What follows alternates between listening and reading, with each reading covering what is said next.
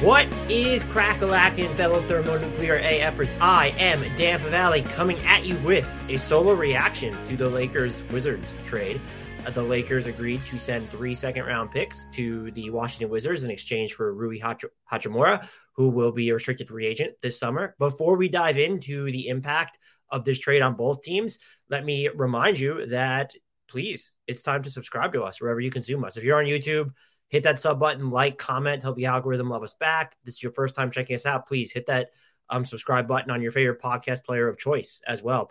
Apple, Spotify, Stitcher, Google, wherever you're consuming us. And then follow us on the socials as well, at Hardwood Knocks on TikTok and Twitter, at Hardwood_Knocks on Instagram. And finally, if you've done all those things, join our Discord. The link to that is in the YouTube and podcast descriptions. Someone did DM me saying it's out of date, so let me know if it is, but I clicked on it before I recorded this, and it seemed to be fine.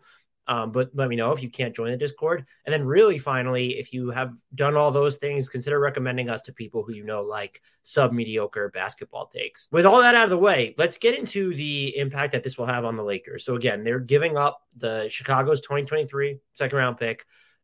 The 2028 second-round pick is going to wind up being the less favorable of Los Angeles's or Washington's.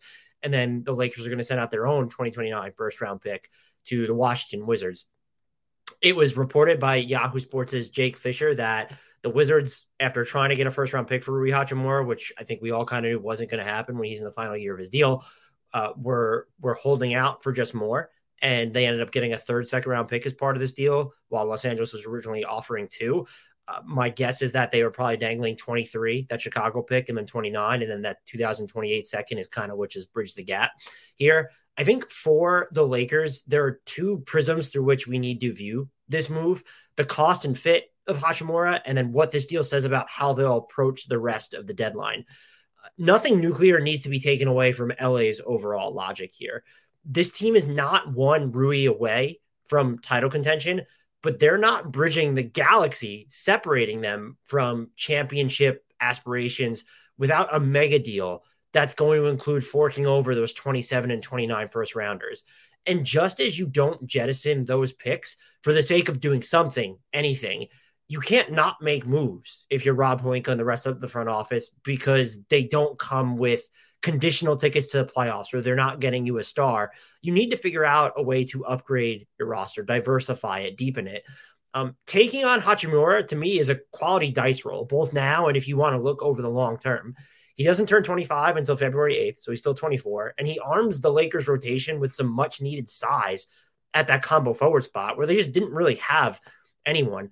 I think his offensive armory, while it's still beset by all this inconsistency, it's definitely taken a more discernible form over the past year plus.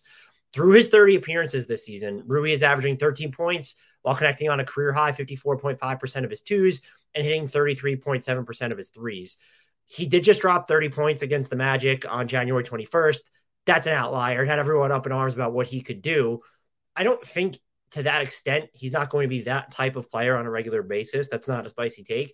But it is sort of an indicator of what he might be able to do in a higher volume role. He's averaging this season about 18 points on 62 true shooting while hitting over 40% of his threes when he plays more than 25 minutes. And so we're talking about a sample of, I think it's 13 or 14 appearances there, but he should have the opportunity to get more playing time in the Lakers rotation, even after AD comes back, just because he does in theory fill that void. Him, though, building on his accuracy from deep will be critical to his fit with the Lakers. He's been extremely low volume from beyond the arc for his career, about 3.2 attempts per 36 minutes, but he has downed his spot-up triples at a quality percentage. He's at 30. This is per Kevin O'Connor of The Ringer. He's at 36.6% on spot-up triples this year. He was at 46.6% last year and 34.1% in 2020, 2021. Now, last year was certainly an outlier, but the volume is going to go up. So is that going to help or hurt? I will say that him catching passes from LeBron is going to be a lot different than when he's being fed by Kyle Kuzma or DeLon Wright. Those are the 2 guys who have assisted him most, by the way, in Washington. He's also going to see an uptick, not only in uncontested volume, which a lot of his threes are already uncontested, but he's going to be seeing more volume from the corners. The Lakers are 10th in corner 3-point attempt rate, And Rui shoots about 42% from the corners this year. And so he should get more of those looks. Teams will probably still really sag off him from above the break where he has struggled. Again, if he's being spoon-fed by LeBron in those instances, even Russell Westbrook and his dribble penetration, I think that's a benefit. There's also a quality fit here when you look at the Lakers' transition offense. They're committed to getting out on the run in part because they're at such an asset or a weapon disadvantage in the half court. When you put the ball in Rui's hands, you can still get a little bit loosey-goosey there, but he knows how to get behind defenses away from the ball and then also just attack in open space. I think what becomes not problematic, but potentially thorny here is the rest of Rui's offense. More than 40% of his field goal attempts this year are coming from mid-range. That's par for his course. That's too high. He's knocking down 43% of them, which is above average, but it's just not a high enough clip to justify that type of volume. He's also, but what you juxtapose that against this year, he's shooting about 50% on his pull-up two-pointers, and he's also shooting 68% on his paint touches. That might intrigue you enough to say, hey, let's see what maybe he can do in some of these second units. Or if we want additional shot creation on the floor and maybe we don't want to play Russ because we're worried what that might do to the defense. I get it, but I just can't see the Lakers really testing Rui's on-ball volume all that much. He doesn't give you enough as a passer right now. Among 275 players who have finished at least 50 drives this season, only 3 pass the ball less often on those plays. And also when you look at Rui and what he's been able to do in open space as a driver, that space isn't going to be easier to come by in LA when you look at who is surrounding him. And I think the Lakers' response, well, I don't think this. Darvin Ham is smarter than this, but if the Lakers' response is to just zero out his on-ball volume, it could throw him out of rhythm. It's not clear how effective he's going to be strictly as a play finisher. Might they try him out as a screener a little bit more? Are they really going to rely on that off-ball three-point shooting volume? Are they going to count on him just to make maybe quicker decisions with the ball where it's really get those catch-and-go situations where he was allowed to operate a little bit more methodically at points in Washington, even if inconsistently? I think regardless, you're going to see him play a fairly prominent role just because of his archetype, like his positional flexibility, kind of straddling between the 3 and the 4. That being said, whether he can sponge up higher stakes defensive minutes kind of remains to be seen. The Wizards insulated him against taking on premier assignments and responsibilities. They've had Kyle Kuzma and Deni Avdija do a lot of that. Rui has flashed the ability to close out hard on shooters and erase possessions in passing lanes, but he's otherwise just sort of low activity on that end. The Lakers can't just expect him to come in and be their go-to wing defender during crunch time. I'm not saying that's the expectation for them, but if you're going to play him with LeBron and AD and that's your front line, is LeBron all of a sudden your primary wing defender there? That's going to be touch and go, especially if you're still looking for him to create a crap ton on offense. None of that, like those concerns are damning. LA is not giving up centerpiece assets to Lamb Hachimura. None is on an expiring contract, and he's been up and down, mostly down for a chunk of this season.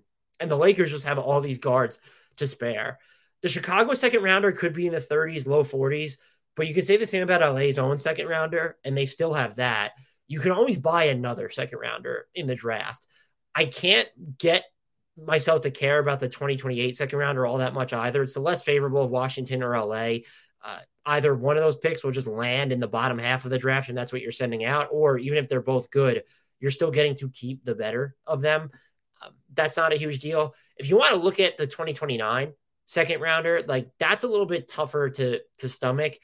The you can always buy more stance. It loses a little bit of luster when you're talking about distant drafts, just because second round picks are not sold until the night of. And while looking just at the draft specifically, okay, that's fine, it does hamstring your ability to sweeten up other packages. And so just not having that 2029 second in the chamber, it does put you at a little bit of a disadvantage in future trade talks, whether it's in the coming years or even for the rest of this season. That being said, look, you didn't give up a ton of value here for Rui. Like, it's a relatively small dice roll, even a reasonable price to pay here, especially if you are invested in him beyond this year. Woj says the Lakers want to sign Rui after this season. I would take that with a grain of salt. Let's see how he fits first. He is younger, but the Lakers are currently slated to have like between $30 and $31 million of cap space. If you want to re-sign Rui, his cap hold restricted free agent cap hold to keep his bird rights is going to be almost $19 million. Now, he will sign for less than that. So it could be cheaper to use his actual salary. But even if he gets, let's just say he even gets below the MLE. Let's say he signs like his qualifying offer or something, about $8 million. That still cuts into the Lakers cap space. Free agency is not what it was, but the Lakers are the Lakers. And I don't think that they're just going to punt on potentially bigger plans, bigger fish, because they have Rui Hachimura. And there's just no other way for them to clear real salary off the books. Their big salaries on the books are Anthony Davis, LeBron, and then that's it. And then Rui's cap hold, if you go that route. So I think that this will be a very much just sort of, not that Rui's a placeholder, but they're going to need to explore this and experiment. And it's not a given that he comes back unless he plays really well, because I think the Lakers are going to value that flexibility. At the same time, the Lakers did add ever so slightly onto their tax bill here. They took on about $1.3 million in salary. That adds a total of $3 million to their tax bill. Does this imply one of two things, or maybe both things, that they are willing to spend this season more, so that if they can find a more expensive player by dangling the Patrick Beverley and another small contract package, that they would make that deal? That might be a good sign. Does it also mean that if they are interested in Rui, that they're open to then trading for someone now who has money that goes on next year's books? That was one of the biggest sort of questions here was, well, would the Lakers even put their first round picks on the table if it means they're also cutting into their cap space this summer?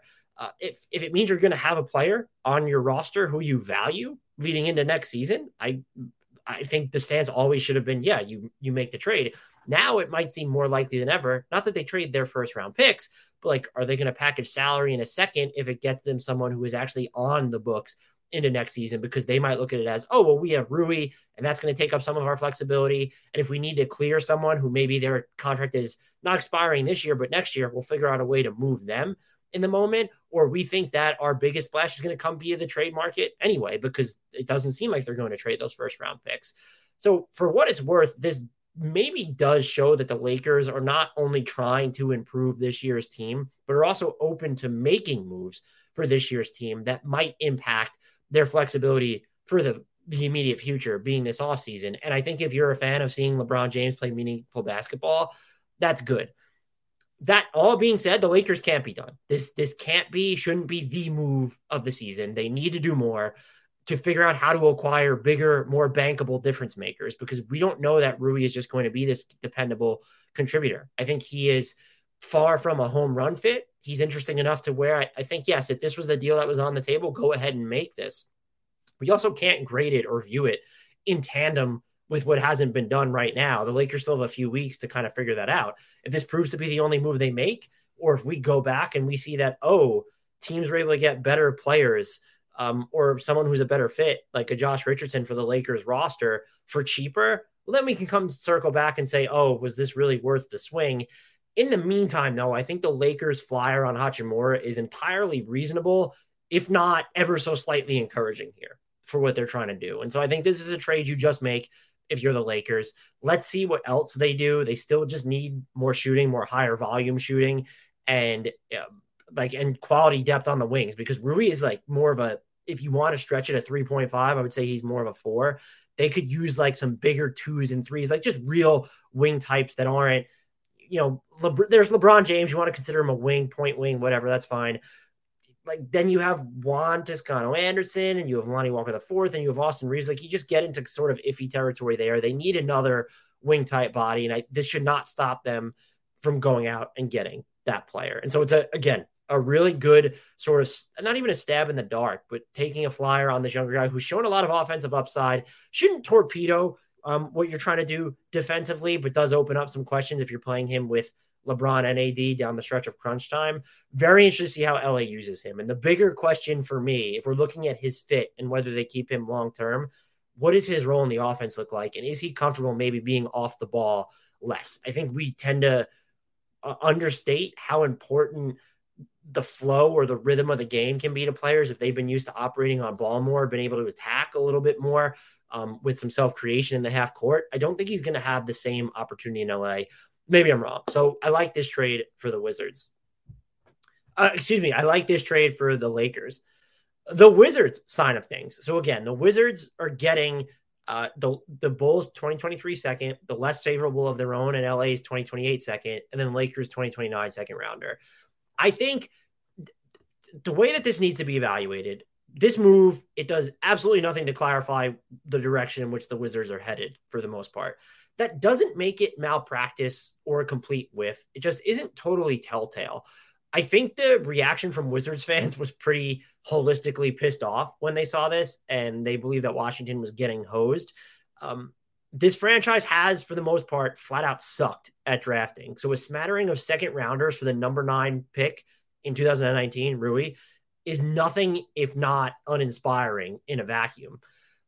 We still need to take harsh realities into account. Hachimura was not bagging a first-round pick on his own, not with his restricted free agency on the horizon, and so much of his game and fit just still unsettled. We could look, he's put together these stretches of really good offensive basketball, but they're stretches. They're never like these new normals. And regardless of what you think about general manager Tommy Shepard and the rest of the organization, I don't read into reports like the one from Sam Amico that said a rival scout told him, "Why do you rush to make that trade if you're the Wizards? I know for a fact they can do better than what the Lakers are offering for Hachimura." Those reports, if they're not going to assign specific context, what was the offer? Who are the teams? Put your name on it or something. They're dumb. Teams are not out here, believe it or not, are not in the business of deliberately or knowingly accepting crappy offers to move players they want. It's one thing to say the Wizards should have just kept Hachimura. It's another to claim they didn't adequately canvass the league or actively passed on better returns without providing any context or support whatsoever. To that end, though, when you look at the surface value of this trade, the Wizards should have just kept Hachimura. I think that there was just more upside there. Moving him doesn't serve any immediate purpose. You're not suddenly vaulting any deeper into the Victor Wembanyama sweepstakes. And I think that Rui's offensive skill set would have been worth further exploration if you were concerned about the bigger picture and decided midseason to sort of steer in to this tank job. You also can't use Rui's pending restricted free agency as an excuse. He was also reportedly unhappy with not receiving an extension. He was asked by the Washington Post, I believe, whether he requested a trade and responded no comment. You don't get to imply urgency with any of that.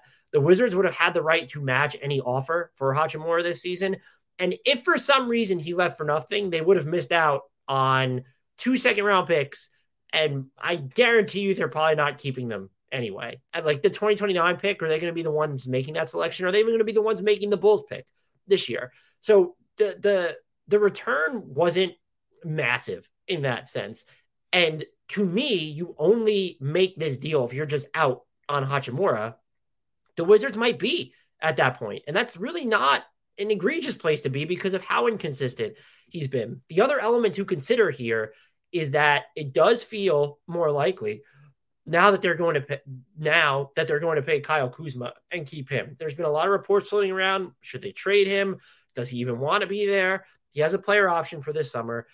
You have Rui Hachimura going into restricted free agency. You have Kyle Kuzma being a free agent. You have Deni Avdija, who's extension eligible, and I think more valuable than Rui Hachimura when you're looking at his defense and the passing off of dribble penetration. By the way, while he's injured right now, supposed to return in 2 weeks, Kristaps Porzingis has been really good this season. He has a player option, so he's going into free agency. You're looking at some contract decisions that were all coming up at the same time. The Wizards weren't going to pay everybody, and they especially weren't going to pay all three of Rui, Kuzma, and Avdija. You didn't have to make this decision right now. Again, you could have just seen what does Rui do to close the season, but it's not, they're not at a place to say, well, we weren't going to keep him anyway. We're more invested in Avdija and Kuzma, and we also want to have the flexibility to keep Kristaps Porzingis. I'm fine then with them taking 2 seconds, and then they increase their wiggle room under the tax this season should they want to make additional moves. It's not a ton. They're still inside $2 million of the tax line, but any breathing room helps when you're that close. I don't think this trade had anything to do with Kendrick Nunn. He doesn't profile as a long-term piece. He does give you some on-ball jet fuel and unpredictability, and maybe that adds some much-needed change of pace to Washington's offense, but I don't think you acquire him thinking, oh, like, we just need the diversification from Beal, Monte Morris, and DeLon Wright. I don't see it. I mean, maybe he ends up being more valuable to Washington's offense than Rui, but I would still be surprised. For the most part, I would argue this deal is more TBD when kind of evaluating it for the Wizards. What does Hachimura become in LA? That's going to matter to this. And what does Washington do next? Is this a long-term cost-cutting dump? Are the Wizards contemplating more seller type moves to where, things heat up with Kyle Kuzma on the block? Maybe when we hear some Kristaps Porzingis rumors, are the Wizards contemplating more like buy now trades to where they wanted these second rounders to glitz up those offers? And that's something to consider, by the way. The Wizards, as of right now, because of the way their obligation to New York is structured, they can't guarantee teams a first round pick before 2028. They can trade conditional selections, but they can't guarantee them a pick before 2028. That's going to matter to certain teams. They're going to want a guarantee. And so if you can include just seconds to glimpse up, maybe not blockbuster offers, but smaller time or medium size offers, they might have just wanted the extra second round equity there, especially as a team that has not necessarily drafted well in the second round over the last decade or so. And that's why I'm more interested to see what they do in the weeks and even the months to come, because we have to look at what happens in the offseason over free agency. Do they extend Davdia? Do they keep Kuzma? What happens with Porzingis if he opts out? I'm not going to be a fan of teams saving money. They could have just kept and paid everyone, but I do understand the team building logic here. I don't think that it needs to give you any more confidence in the Wizards' direction, which I would argue is among the most hopeless or aimless in the NBA. They actively seem like they're trying to just float around the middle or the sub-middle. I would have by now torn everything down and rebuilt the roster. That is still on the table for them if they want to do that. No one expects them to do that. I just don't see how their path to something better than they are now, where you're going to contend for a play-in spot or a lower level playoff spot in the East. What is their pathway to being better than that, or winning a playoff series in the next few years? I don't see the path there, especially when you look at, Johnny Davis, Corey Kispert, like some of the guys that they've drafted of late, not being these huge difference makers. I don't think trading Rui Hachimura, though, hurts that path in any way. It feels like, if anything, a lateral move. Did you really think that Hachimura was going to play well enough over a longer period of time to be this huge swing piece for them? Maybe you did. And if you did, you're not going to like this trade. Like I said, if the stance is you think they could have done better for Hachimura, you were banking on the market for him increasing in appeal over the next couple of weeks. If your stance was he's just going to help this team, we need to see more of him, then yes, keep him. I think that that's a fine stance and a fine critique to make. But the bigger issues facing the Wizards still stand, and this trade doesn't really help or hurt that. I don't even think it's really clarifying. If they did it to keep Kyle Kuzma and to reinvest in this exact core, I understand it. Do I support reinvesting in the core? Probably not at this point. I would rather see them strip it down. But you also have to evaluate these trades within the character of the organization. And the Wizards have been, frankly, flat out obsessed with sort of being where they are right now. Yes, they want to be better than like 10th place in the Eastern Conference, but they're trying to chase a playoff berth. That's why you keep Bradley Beal. And if you're operating on his timeline, this isn't the type of trade you make. I want to make that clear. Like, this wasn't a win now trade, but you do reload your assets, or you look at your assets in the vein of, well, what can we do to maximize now or the immediate future? And I think with them, they believe maximizing the immediate future involves re-signing Kyle Kuzma, maybe reinvesting in Porzingis if he goes into free agency. And I would argue, with all the rumblings out there that Kyle Kuzma wants to leave, the Wizards have shown in the past that they have a pretty good pulse on whether guys are going to resign. Look at what happened with Davis Bertans. That contract ended up being a fucking nightmare, but they thought the news was they get at least one first round pick for him that season, maybe even two, or just the equivalent of a pick and prospect. They kept him because they knew that they could re-sign him. And they did it with Bradley Beal. You didn't actually trade him. You knew you had the trounce card of offering him that contract, but you had to have insight into whether he would actually stay. So I would imagine, even if the leaks right now aren't coming from Kuzma's camp about the Wizards being confident in his ability to re-sign, this trade makes it more likely that they re-sign him, unless, again, they pivot leading into the trade deadline, which I would be very surprised to see if they do. And I would categorize this immediately. The Rui Hachimura trade exists in this unspectacular but not damning vacuum. If you want to have a problem with the way the Wizards do business, I think you need to look just at the more fundamental scale, more wholesale mistakes that they've made, or more wholesale moves that they haven't made. I don't think that they've squandered some potential sleeping giant in Rui Hachimura. Should they have kept him? Like I said, if this was the value on the table, I would have kept him. But I also would have made that move in tandem of thinking, well, I'm also trading Kyle Kuzma. I'm also looking at maybe even trading Porzingis, and I'm looking at more of a gradual rebuild. And I just don't think that right now is on the table for the Wizards. We'll have to see what else they do leading into the trade deadline. And so there's a TBD there for them. I like this trade a lot better for the Lakers than the Wizards. That's all to say. But I think people are being too hard on Washington. And I don't think they ended up squandering this massive asset in Rui. And I think it matters more to look at what do they do before the February 9th trade deadline. What should they do? Let me know, comment, add on to it. Would you blow up the Wizards? Would you tear them down? I think the overwhelming sentiment, even among Wizards fans, would be, yeah, like, let's go the nuclear route. But if you're not going to go the nuclear route, you kind of have to plan around while keeping this core together, which I think is what they did here. That's what, to me, if we had to pull away a sweeping conclusion, is that the Wizards are mapping out a blueprint to keep the crux of their core together, looking at Beal, looking at Kristaps Porzingis specifically, looking at Kyle Kuzma, and maybe even looking at Avdija. That's something that really hasn't been talked about. Hope you enjoyed this. Until next time, please remember to subscribe, YouTube, Apple Podcasts, follow us on all the socials at Hardwood Knocks. Links are in the podcast and YouTube descriptions. Join our Discord. The link to that is in the YouTube and podcast descriptions as well. I'll be back with another podcast, I believe, before we begin our trade deadline previews. I might do my most interesting teams at the trade deadline just to throw something else out there. And then we will be rolling out division trade deadline primers. I think one of them is going to have to be released on a Saturday as we do the Western Conference this week. So please download and listen to podcasts on a Saturday to help the numbers and keep us rolling in name brand, no-show socks. But yeah, other than that, I leave you with the shout out to the one, the only, the indelible, the legendary Frank.